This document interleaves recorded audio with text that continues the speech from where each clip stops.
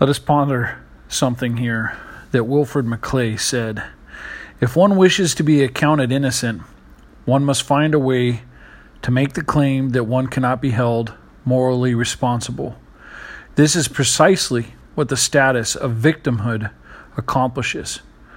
What is interesting for us to think about here is this is the goal of modern social liberalism and its teaching to, number one, remove God. But the problem is that if you remove God, you still have guilt. So the second thing it then goes to try to accomplish for a human is the fact that it goes to the next realm and tries to make you a victim so that you then have removed responsibility.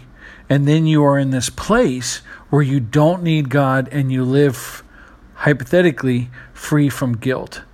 The goal of this type of teaching is straight from the enemy.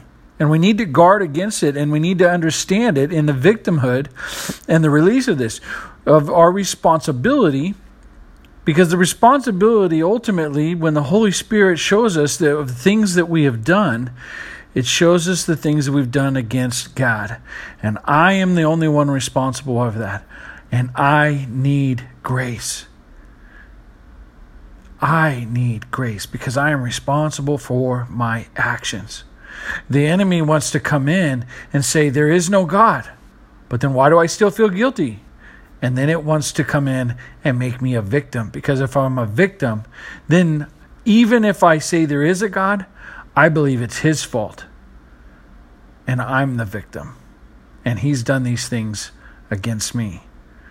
We need to make sure that our lives revolve around God's word, and we test the things of this world against the word. Not that we trust the things of the world and then test the things of the word. The word always has to be our starting point.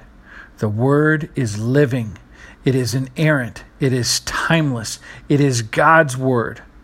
It is the revelation of himself. His Son is the living word. And the Holy Spirit brings the word to life and shows us how it works with his Son and it works with the Father. And it brings everything into unity. We have to be based on the word as we live our life.